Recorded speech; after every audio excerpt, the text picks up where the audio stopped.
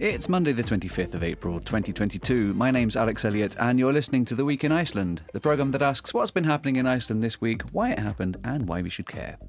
My guest this week is Derek T. Allen, Chairman of the National Union of Icelandic Students. Welcome to you. Thank you very much.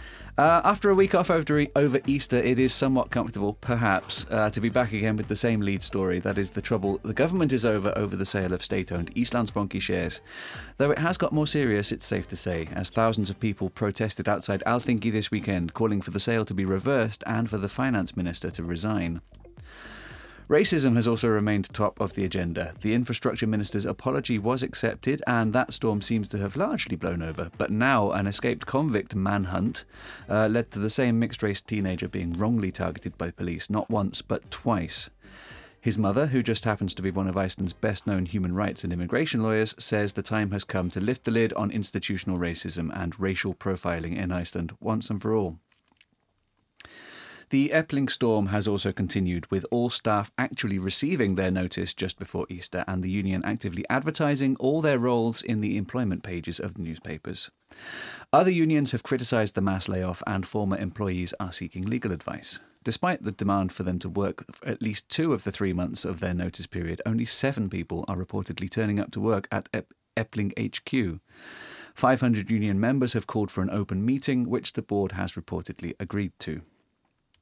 With Iceland's men's handball team finally secured for the World Championships in January, attention has turned to why their playoff match was in Hafnarfjörður, because the national sports arena is not legal for international matches. Momentum is building for a new national sports facility. Student loan payments are set to increase in time for the autumn, and exchange rate rules liberalised to help students who study overseas. The results of last year's major housing survey are out and reveal that 1,868 people live in industrial buildings, including many with poor fire safety protections. The number is still high, but appears to have nearly halved in 5 years. And in calendar-related news, Iceland celebrated its 5-day-long Easter weekend, followed after 2 working days by the official first day of summer, public holiday on Thursday. The next public holiday, Labour Day, on the 1st of May, will not be a day off work because it happens to fall on a Sunday this year. Looking forward 2 weeks from now, and it will be Eurovision week and also local election week. Early voting has already started. Where would you like to begin? Well, I mean, since I'm the president of the National Union of Icelandic Students, I feel it would be fitting to start with student issues. Agreed. If we may. This is good news. Oh, for sure. Yes. So to add a little bit more context, a few weeks ago, the allocation rules came out and the minimum support that students will be given has increased by about 18%. So it will be about 137,000 kronur for students in the fall. Or we start setting in the fall. Is that per month? So I believe, yes, per month, yes. Okay. For students that are living on their own. And I think we all know that it's expensive to live in Iceland. So it's really good that students are getting more money. Granted, 137,000 is not a ton of money, but it will help. Especially since a lot of students are working. Unfortunately, they are overworking more than most students in Europe. So there's plenty of things that need to be addressed still, but this is a good start. What's the rationale behind this increase? Because obviously inflation is rampant, but 18% is way above the rate of inflation. So what's gone into this decision? I would love to think it's because of our advocacy. Because we've been screaming and we've made our demands loud and clear for years and years and years. Mm-hmm. And it's great to finally see some sort of increase. Granted, that number that it went from about 116,000, that was some sort of increase at some point and so on and so forth. But it's great to see this progression because the climate for students is constantly changing due to changes in wider society. So it's important to change the loan system intact with other changes that I've used the word change a lot, but other things that are occurring in society. Who pays for it? Because this is loans, essentially, isn't it? The students end up paying it back eventually, right? Yes. Yeah. Unless they finish at the right time, quote unquote, so they get 30% of their loans back. But yeah. Right time, you mean like on schedule? Like yes. Yeah, okay. Mm-hmm. So that's a good incentive, isn't it? I didn't realise that was part of it. Yeah, it's a pretty recent change as well. Oh, so many people delay their thesis, for example. Right. And this is an encouragement not to do that. Exactly. Okay. How do you feel about that? I mean, obviously it encourages people to be goal-orientated, but maybe sometimes theses or final projects or something are delayed through unavoidable reasons or because the research environment is changing quite quickly. Exactly. And especially this happened a lot during COVID because people were getting sick physically, mentally, and otherwise. And therefore, there was a lot of added stress. So I think it's good, but it is still something that, there are, perhaps caveats to this. I think it's important to think about those. But of course, we celebrate positive changes. And it will take time to see the long-term negative effects, if there are any, that such system would encourage. Or yes, thank you. 2 questions on that. Oh no, I've forgotten one of them. The other, it's okay. What's the problem? Why does the system care if people extend their time registered at university by several years? Does it matter or? I mean, I think it's just there are several factors that play into it. I'm just kind of thinking of one off the cuff. It's just kind of they want to have this. I think it just may have to do with like image issues, honestly, for universities. Because if they see that students are constantly delaying their theses, then it might not be a good look for universities or for departments, for professors and whatnot. Yeah, that makes sense. Right. Okay. Quickly, before we move on to something else. Yeah. What's next? This is a positive step, you say? Yes. What would you like to see change maybe next year, if anything? Yes. We would definitely like to see the maximum income threshold increase by quite a lot because Icelandic students are working more than other students in Europe. Mm-hmm. We've seen that in surveys. And that overworking has an effect on the studies. So allowing students to earn more money without getting their loans reduced would be absolutely amazing. Perfect. Yeah. I mean, no, I'm not going to go. I could have gone into a different tangent there about perhaps why students are working more than other countries, and possibly it's the access they have to education here that more people are able to study. I don't know. Right. That could be. Who knows? Yeah, exactly. Right. What next? Like I said, there's plenty to talk about this week. Yeah. Well, I mean, I've been involved in racial activism, so that's something that speaks to me personally. So yeah, from now on, since we're no longer talking about student issues, I'm more so talking from my own personal perspective, to make that very clear. Yep. But the profiling of this young boy, it's of course extremely unfortunate. It's something that, unfortunately, though, is not surprising. It's something that a lot of people have seen coming, because this has been happening, but there's this big misconception that racism is not an Icelandic problem. And a lot of people, they look at, say, American society and say, look at how awful things are there. But it only took so long for things to happen, for things to play out the way that they have here. And I think that this will lead, hopefully, but I think this will lead to an awakening of some kind and get people more involved. Mm-hmm. Can you explain the point a little bit better? Because there are people who are going to be saying that if someone bears a striking resemblance to someone else that the police are looking for, it's kind of fair that they get targeted. So why is that not the case in this? I think we need to keep in mind the fact that this individual is a minority, so not very many people look like this boy in Iceland.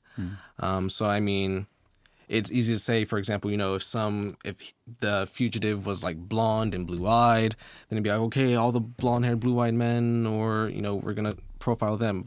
That would be way too many, of course, so they would need to have, maybe height and other things, take other factors into account.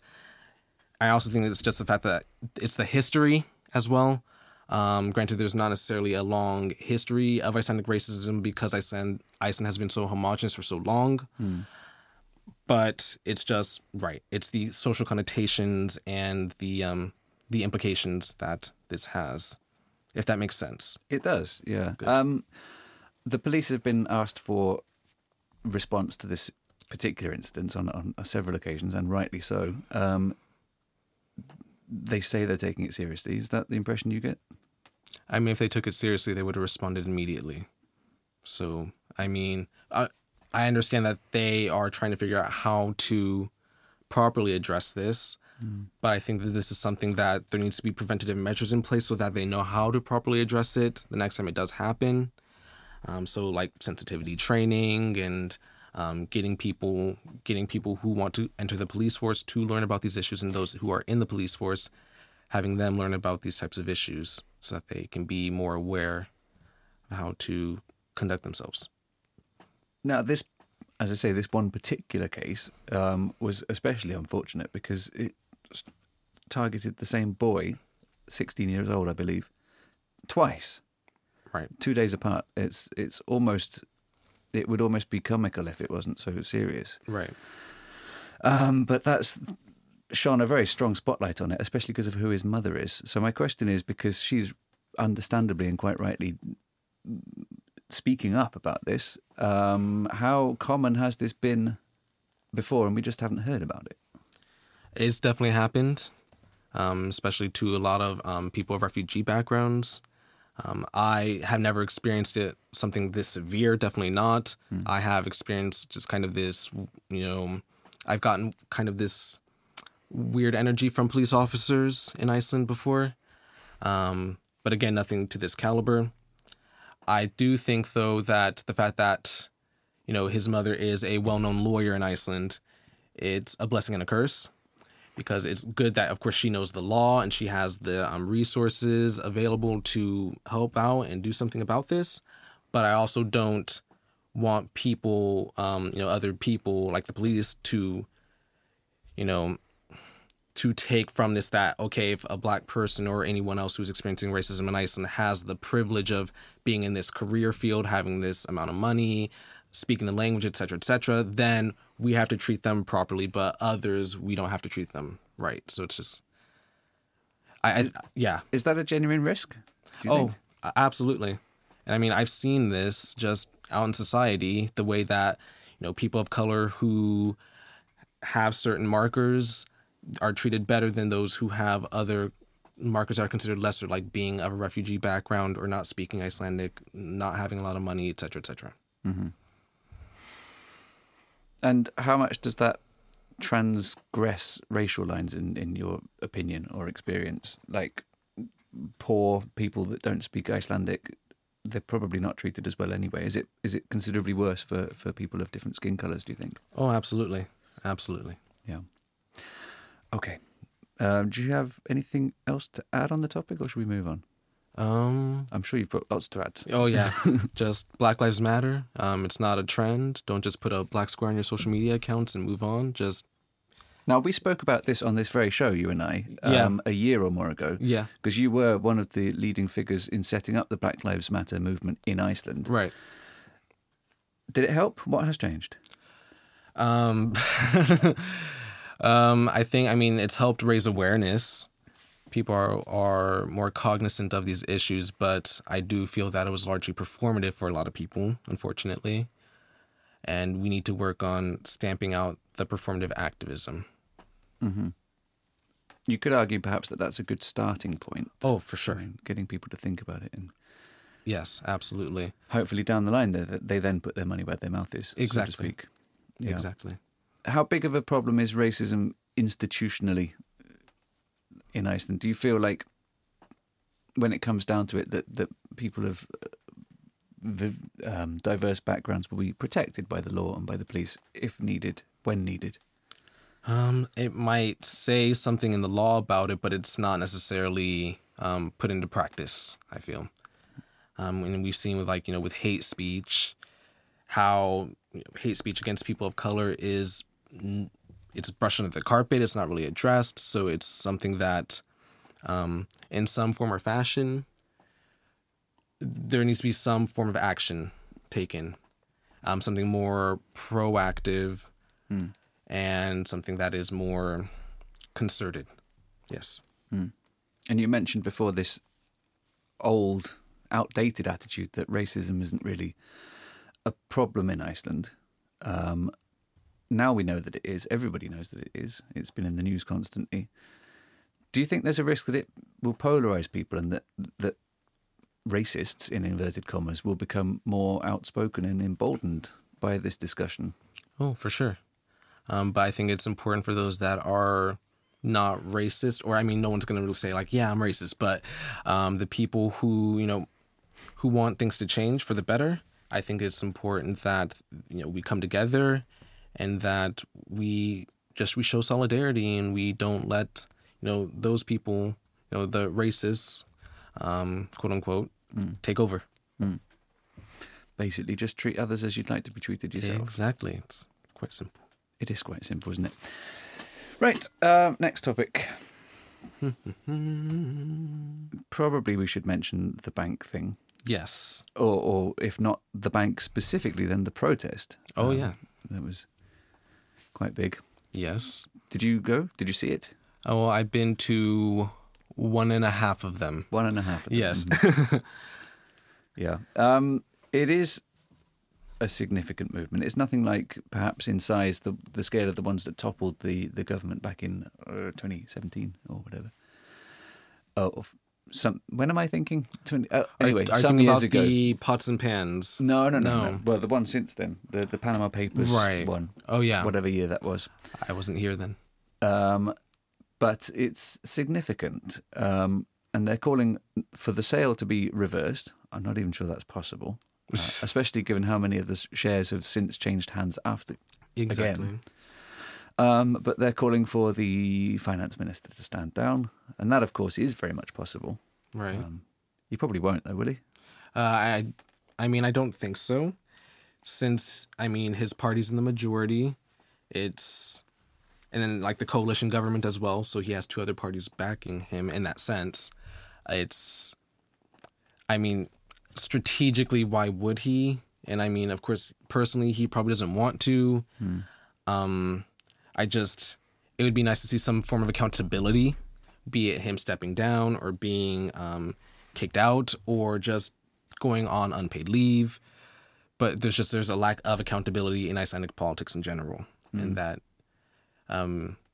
needs to be changed because, this would be a lot of other politicians in his position around the world would just leave because this is just a huge black mark.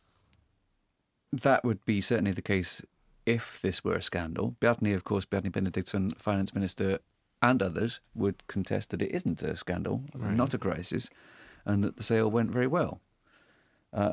Literally said that. And that it was all fair and above board, though there are lessons to be learned, and Icelandic state financial investments, or Bankasýsla ríkisins, is going to be, what's the word? Laid down?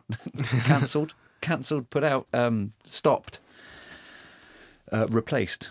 Yes. And therefore these sorts of things won't happen again. Yeah, I doubt. It's just like, I still don't understand, like, why would you sell part of the bank to your own father? Like, what is really the point of that? Well, he didn't, of course. Let's be fair. He didn't. It's, at least on paper, we don't know what the vaccine deals are like, but he claims to have not known, not been directly involved in the sale, right. not known until afterwards who bought what. And I don't think there's reason to disbelieve that. Oh, no, I believe that.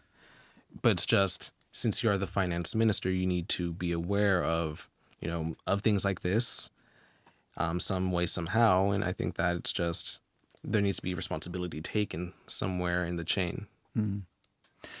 Yeah. The body, the Icelandic State Financial Investments, is supposed to be impartial, and it was set up precisely after the banking crisis. It was set up for this situation, basically. Right. And it does seem to have failed in its job. Yes. And will be replaced. But by what? And what would be better? I have no clue. No, indeed. On the political side, yes, because you mentioned the 3 coalition parties, it does seem that this is perhaps the most difficult for the left Greens. Right. The party of the Prime Minister, Katrín Jakobsdóttir. Because under any normal circumstances, they would be one of the loudest voices criticising the sale, right, criticising the minister, and they can't at the moment. So it's kind of damned if you do, damned if you don't for them. right. And I love this attempt at building bridges between the right and the left. I think that is fantastic. I love to see that. I want to see more of that. But it's also just, this is something, especially with Framsóknarflokkur or the Progressive Party having their scandal with the infrastructure minister, Sigurður Ingi. I think that's important for them to evaluate the left Greens, where they stand, and if they want to continue supporting these two parties. Yeah, I'm sure that is what everybody within that party is thinking right now. The alternative, if they do decide that they don't want to do that, will be or would be a new election. And it would very likely probably mean that they wouldn't be in the next government. So it would be a tough trade-off if they went that route. Right. It would be a big one. Sometimes there needs to be big changes. Yeah. And the last government, because obviously this government is basically the same as the last one, and they went on a period of stability. That was their thing. We've had 2 broken governments in a row. We needed stability. People were tired of political upheaval, and they succeeded with that. Yes. And now, barely half a year after the election, that doesn't seem to be the case anymore. Right. I think I totally understand where they're coming from with the stability standpoint, because just it's important that, right, sometimes people are just, they're tired of huge changes, even good ones. So it's important to just kind of keep things going if they are good. But I mean, things are not good. And I understand that you don't necessarily, people are not perfect. The government will never be a perfect entity, but it's still, something is amiss, and that whatever that is, that needs to be rooted out. Yeah. They were a crisis government through COVID, and people, their level of support held really high, probably because of the crisis. And now it's the economic consequences are hitting harder, and maybe that solidarity is dissipating. And then these external crises that keep hitting like this are certainly not helping. Absolutely not. I mean, selling the state share in Icelandic was one of the government's stated objectives. You know, this is something that they were proud of. They wanted to raise capital. I mean, whether or not people agree with that is neither here nor there. They wanted to do it, and it could have been done so much better and without a scandal. Exactly. So. Yes. Anything else to add?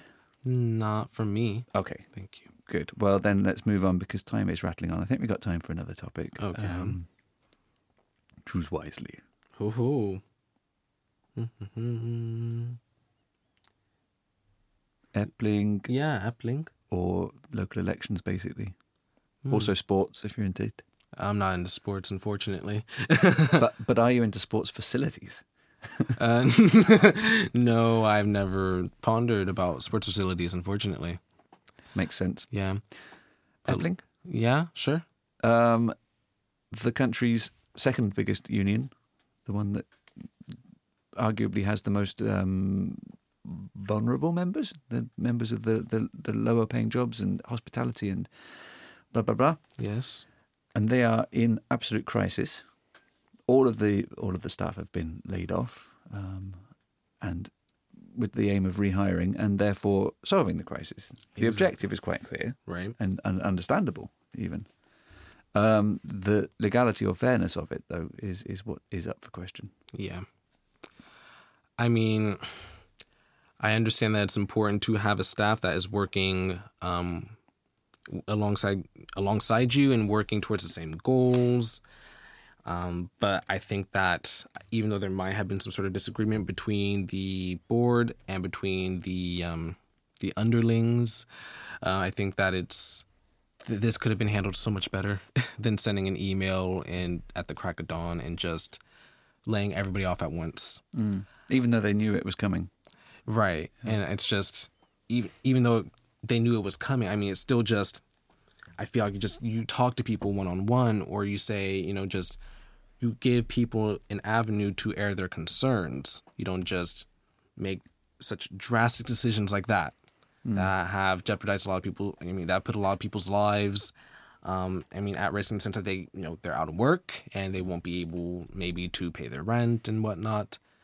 So I think this was definitely mishandled. I'm trying to be very generous to both sides here because I don't know what goes on within Epling. So, but the rationale behind it was that this board, the chairman, Solveig Anna Jónsdóttir, and her board wanted to implement strong changes and become the most powerful and dynamic union in Iceland. And they met a lot of resistance from within the office team, a lot of people that have been there for decades that had arguably perhaps too much power, too much wages even. Yeah.